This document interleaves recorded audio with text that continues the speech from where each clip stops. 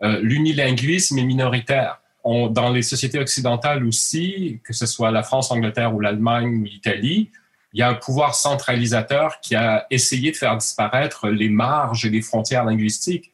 Et je pense que ce modèle, les gens grandissaient à la frontière ou à la marge d'une autre culture, d'une autre langue, et spontanément, ils grandissaient en apprenant les deux langues et en étudiant dans une troisième langue très souvent. Donc, les gens étaient polyglottes facilement.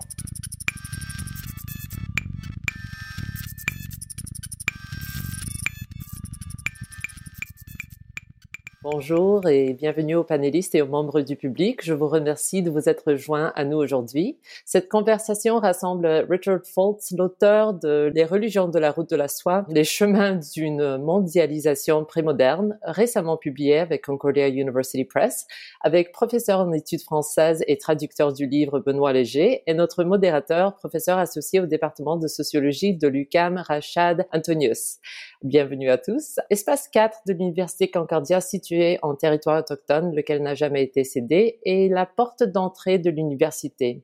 Toutes nos activités sont ouvertes au public dans le but de faciliter des expériences interactives liées aux travaux de nos professeurs et étudiants. J'ai maintenant le plaisir de passer le micro à Rachad Antonius. Bonjour. Bonjour, bonjour tout le monde. Bonjour Richard et Benoît. Alors aujourd'hui, j'ai le plaisir d'animer cette discussion au sujet de ce livre-là qui est absolument passionnant, qui est assez complexe à lire aussi parce qu'il y a beaucoup de détails, c'est très riche. Donc, je rappelle le titre que vous savez, les religions de la route de la soie. Peut-être que, je vais animer un peu cette discussion, inviter Richard et Benoît à commenter certaines de mes questions. Donc, la première question que j'aimerais poser à Richard, c'est: est-ce que vous pourriez nous rappeler, Richard, le concept même de route de la soie, à quoi il réfère, à partir de quand il a été accepté comme concept? Qu'est-ce qu'il y a derrière cette notion de route de la soie avant qu'on aille dans le détail de ce qui est dans le livre? Oui, effectivement, c'est bien de commencer par là parce que la route de la soie, c'est un concept qui a été inventé assez récemment.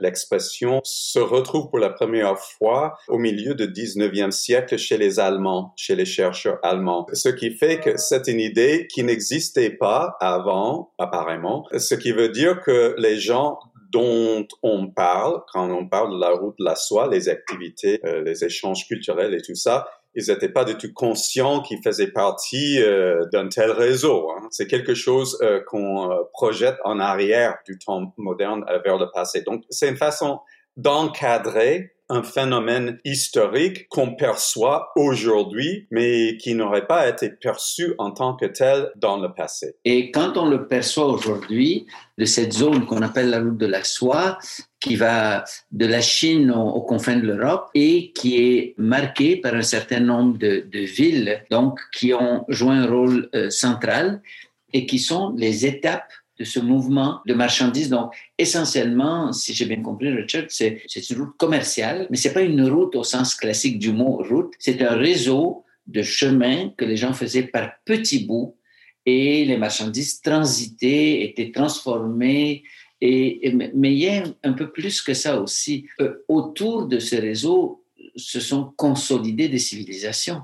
Benoît, tu as traduit ce livre qui est quand même assez complexe en termes de quantité d'informations, de richesse, de termes, de mots étrangers dans les langues locales. Qu'est-ce qui t'a interpellé dans ce livre? Qu'est-ce que toi, tu y as vu? Effectivement, c'est un livre monstrueux. En fait, il y a plusieurs livres là-dedans. Il y a plusieurs régions du monde, il y a plusieurs États modernes, il y a plusieurs religions, il y a plusieurs cultures, il y a plusieurs langues.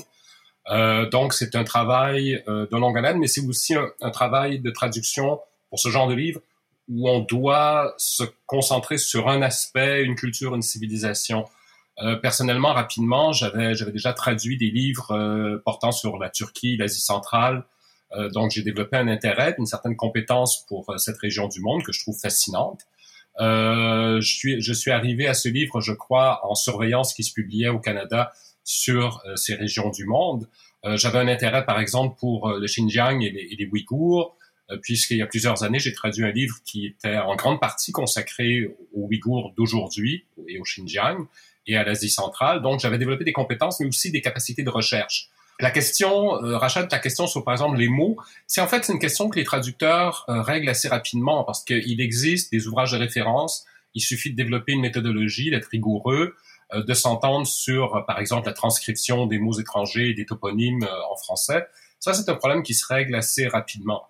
Le grand problème dans ce genre de livre, c'est bien sûr de développer une compétence, des connaissances suffisantes sur l'islam, le judaïsme, le bouddhisme, les zoroastriens et j'en passe, pour être capable de comprendre ce qui est dit dans le détail et aussi de trouver des sources qu'on appelle en traduction des textes parallèles sur la question. Parce qu'évidemment, il faut bien comprendre qu'un traducteur, et j'écoutais il y a quelques semaines une conférence d'une éditrice québécoise qui expliquait qu'un traducteur d'essai, en le cas qui nous intéresse, doit avoir les compétences, mais en même temps, le traducteur ne peut pas être l'auteur. Je ne suis pas historien des religions d'Asie centrale ou d'Iran. Si je l'étais, je serais prof d'histoire des religions. Il est impossible de développer les compétences de l'auteur. Mais on est capable d'aller chercher l'information une fois qu'on maîtrise bien le livre et qu'on comprend toute l'information. On est capable, grâce à des textes, qu'on appelle donc des textes parallèles, de se documenter, d'adopter un ton approprié, de retrouver, par exemple, un grand problème. Moi, je suis un maniaque de la documentation, des recherches documentaires. C'est l'archéologue en moi. Mais tant que je n'ai pas sous les yeux la traduction française publiée d'une citation dans, par exemple, l'ouvrage de Richard, je ne suis pas satisfait parce que je ne peux pas retraduire tel récit qui avait déjà fait l'objet d'une traduction française, parfois au XVIIIe siècle. Le grand avantage, là je m'éloigne un peu de l'Asie centrale pour généraliser sur la traduction, mais le grand avantage, c'est qu'aujourd'hui, on a accès en ligne à une richesse infinie, un trésor inépuisable de ressources documentaires quand on sait chercher pour retrouver des documents, par exemple sur Gallica, sur le site de la BNF, grâce aux articles, bien sûr. Donc, on est capable d'aller retrouver du matériel assez facilement. Mais c'est sûr que il faut quand même avoir une certaine familiarité avec l'islam, le judaïsme, le christianisme, le bouddhisme, le zoroastrisme, les nestoriens, et ainsi de suite. Mais ça, on l'acquiert aussi au fur et à mesure de la traduction, je crois. D'accord, merci. Je reviens à Richard maintenant avec des choses qui m'ont frappé dans le livre, des thèmes que j'aimerais qu'on aborde un à un. Alors, la première chose qui m'a frappé, c'est la richesse culturelle et civilisationnelle qu'on trouve dans cette région du monde. Et cette richesse qui a duré des milliers d'années et qui s'est consolidée avec ces échanges commerciaux. Et donc, il y a deux ou trois thèmes qui ressortent. D'une part, cette richesse, j'aimerais qu'on en parle, mais ensuite, c'est la question des voyages longue distance. On a l'impression que c'était comme impossible ou difficile.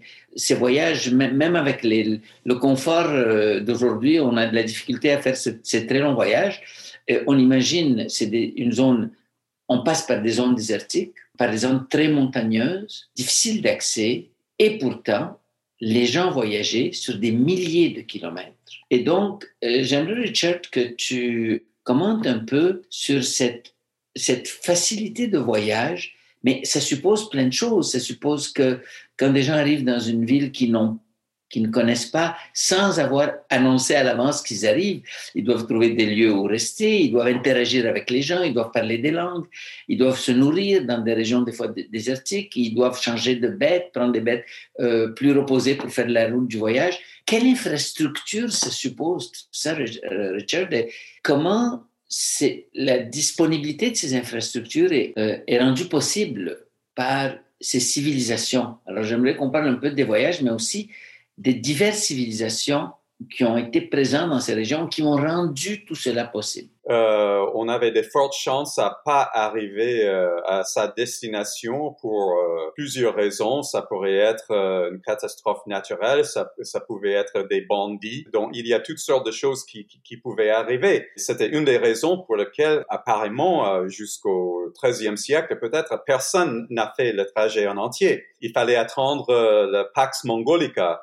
après la conquête mongole, pour avoir une stabilité tout au long du chemin pour qu'on puisse le faire en entier à la Marco Polo ou Ibn Battuta. Avant ça, bon, les infrastructures ont commencé à être construites au début de notre ère parce que c'était rentable. C'est-à-dire que, bon, la route de la soie en tant que telle, si on parle de ça comme chemin de contact entre l'Orient et l'Occident, je pense que ça remonte bien à au moins 4000 ans. Parce que les gens qui ont domestiqué les chevaux habitaient en Asie centrale et c'était des nomades à cause des changements climatiques et des saisons. Ils étaient obligés de temps en temps de se déplacer et de chercher d'autres pastures pour leur bétail. En l'absence des cartes, ils savaient pas où ils allaient. Il fallait rester près des montagnes parce que de la montagne descendre de l'eau, mais ils pouvaient pas vraiment entrer dans la montagne parce que c'est difficile à traverser. Donc, si on regarde une carte physique aujourd'hui de l'Eurasie, on voit que il y a une sorte de ligne presque ininterrompue qui va de l'Hongrie jusqu'à la Mongolie et de là jusqu'en Chine, des chaînes de montagnes. Dans la préhistoire, les gens qui se déplaçaient à cheval et avec des chariots, forcément, ils suivaient cette ligne-là. Et c'est justement là où on a vu l'émergence, il y a à peu près 2000 ans, de ce qu'on appelle la route de la soie, ou bien les réseaux commerciaux. Donc, il y avait déjà les contacts. On a les chariots et de la métallurgie occidentale qui arrivent en Chine déjà il y a plus de 3000 ans. C'est arrivé par là, par les steppes. C'est les nomades, ce sont les nomades qui l'ont apporté de l'Occident. Donc, il y avait déjà du commerce entre l'Occident et la Chine. Et c'est les nomades des steppes parce que eux, ils étaient les gens les plus mobiles de l'histoire. Une fois avoir domestiqué le cheval, ils sont devenus très, très mobiles. Ce qui a rendu possible ce contact à travers des grandes distances. Mais le fait que cette infrastructure des caravansérails et des groupes de commerçants qui faisaient des voyages peut-être 2-3 fois par an régulièrement, ça a commencé il y a à peu près 2000 ans. Leur sécurité était garantie justement par les nomades. Parce que en l'absence des gouvernements centralisés, il n'y avait pas de sécurité. Donc, la seule sécurité venait des ententes avec des tribus nomades qui protégeaient les commerçants. Il y avait une sorte de réciprocité entre les deux sociétés qui a duré jusqu'au XXe siècle. C'est une question extrêmement difficile à régler, cette complémentarité qui est un peu antagoniste. Ils ont besoin de l'un de l'autre, mais il y a un antagonisme entre les nomades, d'une part, qui, eux, peuvent assurer une sécurité et qui ont la capacité de faire des raids ou des razzias sur les zones plus agricoles, mais c'est les zones agricoles qui produisent ce qu'il faut manger. Les nomades ont d'une certaine façon besoin des zones agricoles et de leur style de vie, de leur style de production, mais en même temps, ils les contrôlent, ils font des razzias et donc ils ne peuvent pas vraiment les détruire complètement parce qu'ils ont besoin d'eux. Et cette infrastructure extrêmement complexe a permis, comme on le voit, l'émergence de civilisations diverses. Et dans ton livre, Richard, tu évoques un très grand nombre de, je ne dirais pas de civilisations différentes, mais de concepts différents de c'est quoi la civilisation, c'est quoi la société, c'est quoi l'ordre social, et avec une infinité de variantes. J'aimerais que tu me parles un peu de ces grandes civilisations qui ont structuré tout cet espace. Une civilisation chinoise avec des variantes, il y a eu une civilisation plus indienne, il y a eu le bouddhisme, il y a eu le christianisme, il y a eu des religions. Et ce qui est frappant dans ça, c'est qu'on constate en lisant le livre que l'extension et la propagation de certaines religions répondent très étroitement à l'extension du commerce, qui lui-même est tributaire de l'extension des empires qui permettent qu'on circule de façon sécuritaire. Mais Benoît, d'abord, sur l'hybridité des langues, sur l'aspect linguistique de cette saga de la route de la soie, qu'est-ce qui ressort pour toi en tant que linguiste? C'est très délicat. D'abord, précisons que je ne suis pas linguiste. Je suis un littéraire de formation qui est venu à la traduction pendant ses études en littérature. Donc, je ne suis pas linguiste. Mes compétences en linguistique pure et dure sont relativement limitées, même si la sociolinguistique m'intéresse. Et le traducteur est par définition, comme je le dis souvent à mes étudiants, un puriste. Le traducteur n'aime pas l'hybridité. Le traducteur, généralement, n'aime pas le syncrétisme. Le traducteur, pour reprendre une expression peut-être appropriée ici, est généralement plus catholique que le pape en matière de langue. C'est sûr que cette cohabitation se mélange. Et évidemment, le livre aborde la question, mais c'est pas l'enjeu central. Cette question de la rencontre des cultures et des langues, les deux vont ensemble. Elle est centrale, mais pour le traducteur, la question se pose assez peu finalement, puisque le livre est écrit en anglais, avec des citations qui sont en anglais aussi. Donc, c'est sûr que l'hybridité culturelle et linguistique, pour les traductologues en ce moment, c'est une question intéressante dans le contexte canadien, par exemple, mais ce n'est pas mon champ d'expertise du tout, la question bien au contraire. Je me qualifierais de puriste, conservateur en matière de langue. Ce qui fait même qu'au niveau de la traduction, ça pose des problèmes ou enfin des questions. Le livre de Richard est éminemment accessible malgré la richesse de l'information, malgré la densité de l'information et notre méconnaissance de cette région du monde. Ce qui pose aux traducteurs qui traduit pour des presses universitaires aussi des questions. Jusqu'à quel point est-ce que le français est plus soutenu dans un ouvrage de type universitaire que ce serait le cas dans le cas de Richard? Ça pose des problèmes, mais ce sont des problèmes de registre, de langue qu'on essaie de résoudre en collaboration avec l'auteur et avec la maison d'édition. Dans les sociétés occidentales aussi, que ce soit la France, l'Angleterre ou l'Allemagne ou l'Italie, il y a un pouvoir centralisateur qui a essayé de faire disparaître les marges et les frontières linguistiques. Et je pense que ce modèle, par exemple, si on pense à l'Italie, la France, où les variantes et les dialectes ont cohabité sur les marges de vos frontières, il se reproduit en Asie centrale. Les gens grandissaient à la frontière ou à la marge d'une autre culture, d'une autre langue, et spontanément, ils grandissaient en apprenant les deux langues et en étudiant dans une troisième langue très souvent. Une des choses qui ressort de ce livre de messages pour les gens qui ne sont pas spécialisés, mais c'est d'une part l'hybridité des religions, l'hybridité des langues, le fait que les gens ne se sentaient pas emprisonnés ni dans une langue ni dans une religion, qu'ils se sentaient à l'aise d'emprunter de l'une ou de l'autre, et que c'est ça qui a permis la richesse de ces civilisations et le maintien, la reproduction de ces civilisations pendant des centaines d'années, voire des millénaires. Mais c'est fascinant de voir, de prendre conscience du fait que même si d'un point de vue eurocentré, occidentalo-centré, on rattache le christianisme actuel à l'Europe, on sait que d'abord il est né au Proche-Orient, ça tout le monde le sait, mais que pendant un millénaire, il y avait un centre de gravité, pas uniquement l'Europe.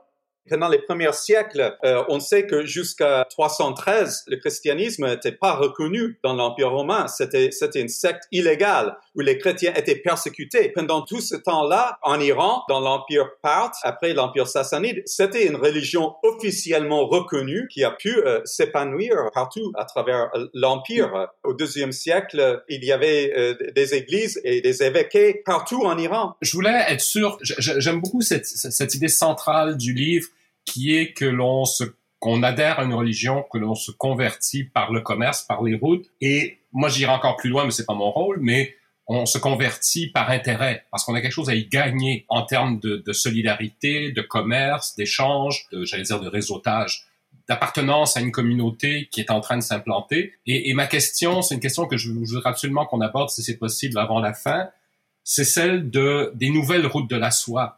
Est-ce que le même phénomène, Richard, est en train de se produire avec ces nouvelles routes commerciales, culturelles et politiques et idéologiques de la soie que la Chine essaie de développer? Je sais que c'est une question extrêmement délicate, mais je pense que si on pense au fonctionnement de la route de la soie pendant des siècles, on peut se demander si c'est pas la même chose qui est en train de se produire. Tu as bien raison de poser la question parce que... Richard, si tu as accès aux questions écrites là dans l'onglet questions. Mais j'aimerais bien répondre à la question de Benoît parce que c'est très pertinent à mon avis. Vas-y. Tu as bien fait de poser la question parce que justement, c'est la Chine officielle qui n'arrête pas de faire référence à l'histoire de la route de la soie pour soutenir son programme de domination économique, on pourrait dire mondiale maintenant. En tant qu'historien, je trouve qu'il joue pas mal avec cette histoire pour servir à leur propre à eux. Mais où est la religion là-dedans? Moi, je dirais, on peut appeler ça la religion du marché. C'est une façon de voir la réalité qui n'est pas basée sur les faits, c'est basé sur la foi.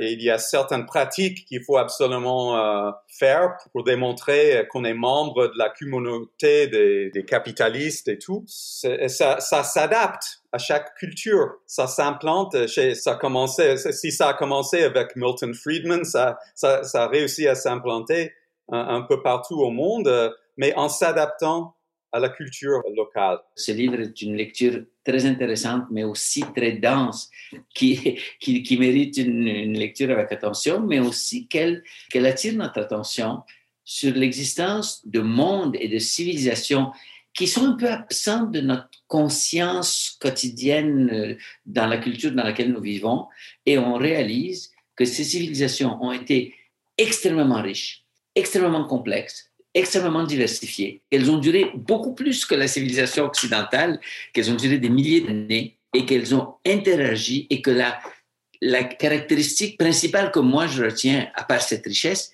c'est l'hybridité et les échanges. Comment les échanges ont maintenu l'hybridité et comment ces échanges ont été rendus possibles par une acceptation de l'hybridité, de ce syncrétisme que les gens vivaient en s'appelant d'un groupe religieux, mais en incorporant des pratiques qui venaient d'un autre groupe. Et cette hybridité supposait une certaine tolérance de laquelle on a beaucoup à apprendre. Et peut-être que je vais clôturer donc sur ce point. Thank you for listening to the Fourth Space podcast. You can follow us on Facebook, Instagram, Twitter at CU Fourth Space, and wherever else you find your podcasts. The podcast is hosted by me, Douglas Moffat, and produced by Anna Voklovec. Editing by Chloe Lalonde and Makai Halgrove. Social media and web support by Kari Balmstead. Our theme music is courtesy of Supercontinent.